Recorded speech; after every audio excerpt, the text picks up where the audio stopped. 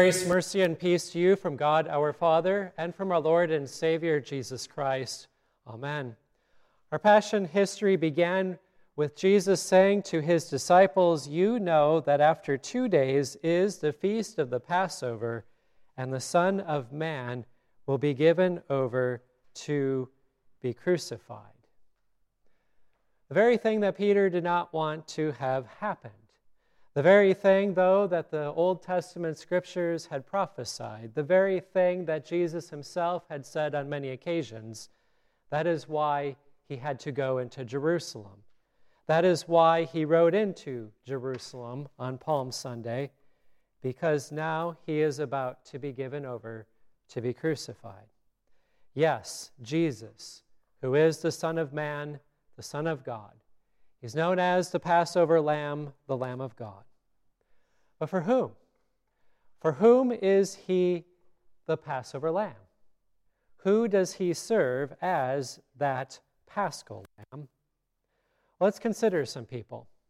How about the chief priests, the scribes, and the elders of the people? Did Jesus die for them? After all, they are the church leaders. They are some people that probably figured that they were some pretty outstanding people. And especially those Pharisees, they really thought that they had it all figured out, that they were some really great people. But if you know, behind the scenes, they are working to kill Jesus. And so they meet in secret places. They engage in their devout prayers, and they have their intense devotions as they are plotting and planning to kill an innocent man, and they're trying to figure out how to make this death appear to be legal. So what about those hypocrites? Did Jesus die for them? Or take a look at Judas Iscariot, one of the 12, one who had been with Jesus for the previous 3 years as Jesus conducted his ministry and as he trained these men in the Word of God to serve as apostles. But what has Judas been up to? He meets secretly with the chief priests and the captains of the temple in order to get those 30 pieces of silver, a paycheck, if you will, or rather, bounty for murder. And so he agrees with them to hand Jesus over to them. He is now ready to betray Jesus for some quick cash. He's clearly now on Satan's side. Did Jesus die for that hypocrite? And if that isn't enough, look at the disciples. After Jesus institutes the Lord's Supper and gives them his body and blood for the forgiveness of sins, they begin to argue. Jesus had just given them this most amazing and precious meal, the first of its kind, and then they argue. Who is the greatest? They're not arguing over petty matters like which sports team is going to win, but instead they're arguing over themselves. Who is the greatest? And in order to determine who is the greatest, they must belittle one another in order to make themselves the top dog. So what about these self-absorbed men who had been with Jesus these last 3 years? Did Jesus die for these sinners? And what about you? What about you? You, who, if you knew that if you could have been there, you know you would have been better than they. You know that you would not have been so self-absorbed to argue about who is the greatest. You would not have been like those people who fled away from Jesus after he is arrested, right? You have more things figured out. That's why you have the answers. That's why when you hear, "Thus saith the Lord," you say, "Well, actually," and then you come up with your own ideas and your own interpretations. You say that you have learned other things from other theologians and from scientists and from all these other people. The reality is you are just as much of a sinner as Caiaphas and Judas Iscariot and the disciples. When you heard the Passion history tonight, you are part of that story. Just insert your name when you heard of the sins of Caiaphas or Judas or any of the disciples. You are not curved in on yourself any less than they were. God knows your shameful sins and desires, and He knows that they come from in your own heart, even though you're trying to claim innocence, saying, "The devil made me do it." He knows every sin that you have done wrong. He even knows the sin of every time you have objected to when God has declared that your actions are sin. So did Jesus die for the chief priest and his minions? Did Jesus die for Judas Iscariot and the disciples? Did Jesus die for you? How often do we see columns in the paper offering advice, saying, you shouldn't have to put up with this or that or with this other person? How often do we give that advice? You shouldn't have to take all that abuse and rejection sitting down. It's time to get even. Watch out, for they'll be sorry. What comes around goes around, is what we like to think. But what does Jesus do? Jesus, He gets up. And when He gets up, does He flex His muscles at these disciples who are arguing over who is the greatest? Is He ready now to show who is the boss? No. Instead, He gets up and fills up a bowl of water. He stoops down and does the mundane work of a servant. He begins to wash the disciples' feet. It seems so wrong. We, of course, have been trained to not become the servant of those who have sinned against us. We, of course, have been trained to make sure that we mark what they have done and remember it forever. But that is not the way it is for the Christian, or the way for our Lord. For Jesus had been wronged by everyone, and now He begins to wash the feet of His disciples. He does not seek revenge. He does not work to get even. He doesn't even prove to the disciples once and for all that He is truly the greatest one. But instead, He goes and takes the form of a servant. He serves as a suffering servant. He serves ultimately to give His life as a ransom for many, to pardon them. And then, of course, you have Peter. Peter, who now objects. Lord, what in the world are you doing? You can't do that. You can't wash my feet. You would object too, wouldn't you? For it's scandalizing to watch Jesus be a self-abasing, sacrificial servant. We want Him to be the sovereign God, the Almighty, the victor. It's offensive to our sensibilities to behold God nailed to the cross.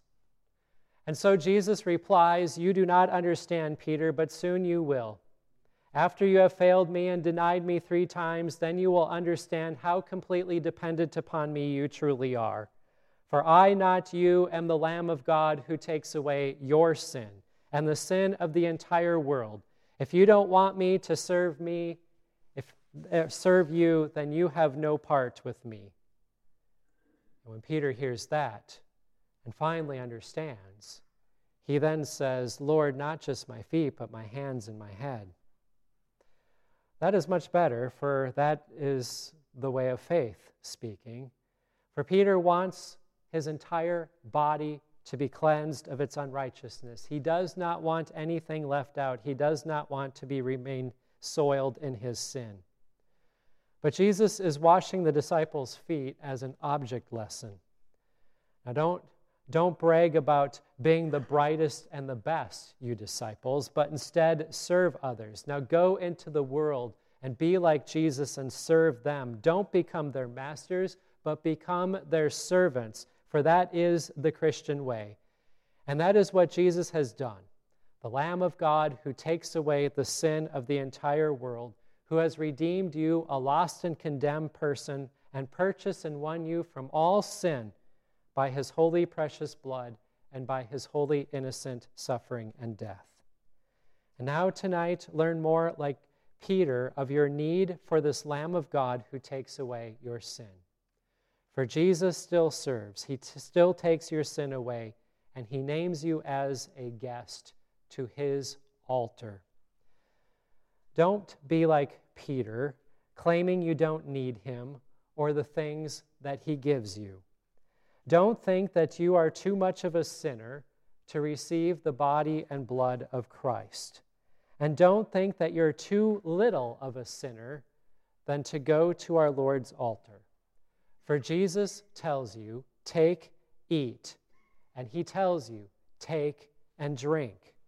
He declares, this is my body and this is my blood given and shed for you for the forgiveness of all of your sins. And so there you have the very body and blood of Christ offered on the cross and atoning you of all of your sin, given to you now as a free gift. No limitations, no restrictions, simply believing this promise that it is his body and it is his blood. This is truly being the servant and talking about service, divine service, for the forgiveness of all of your sins. This is God's promise.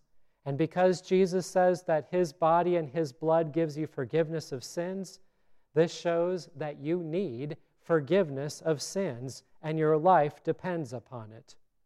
And incredibly, Jesus is present Sunday after Sunday as your servant, giving you his body and his blood for you for your forgiveness.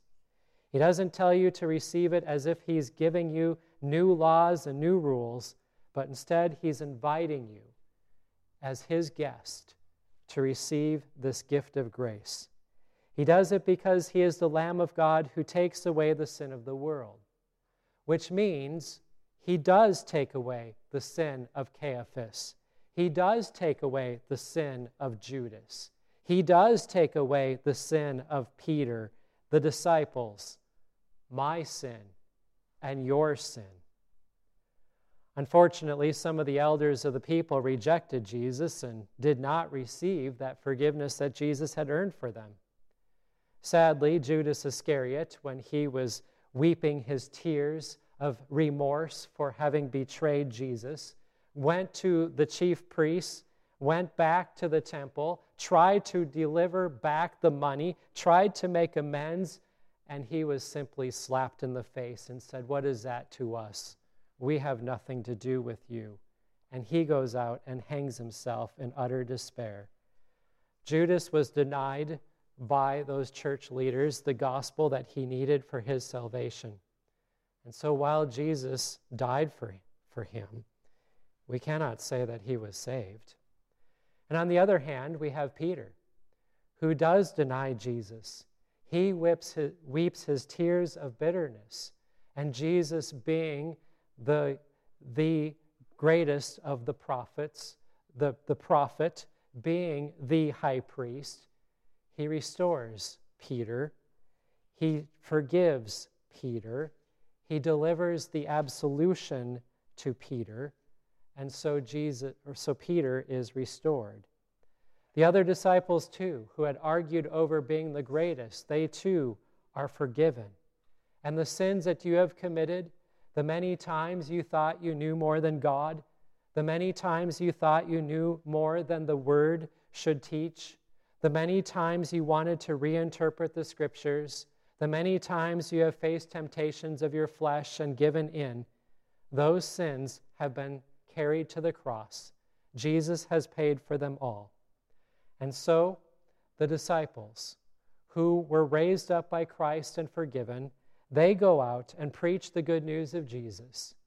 You have received that preaching, that Christ is your Lamb of God who takes away the sin of the world, that your sins are truly taken away. Life belongs to you. You were bought with a price. You are redeemed, restored, and forgiven in Christ. And so we respond with our words of thanksgiving and praise. We proclaim our testimonies of Christ to the world for he loves us, and he loves the entire world. Amen. The peace of God, which passes all understanding, keep your hearts and your minds in Christ Jesus to life everlasting.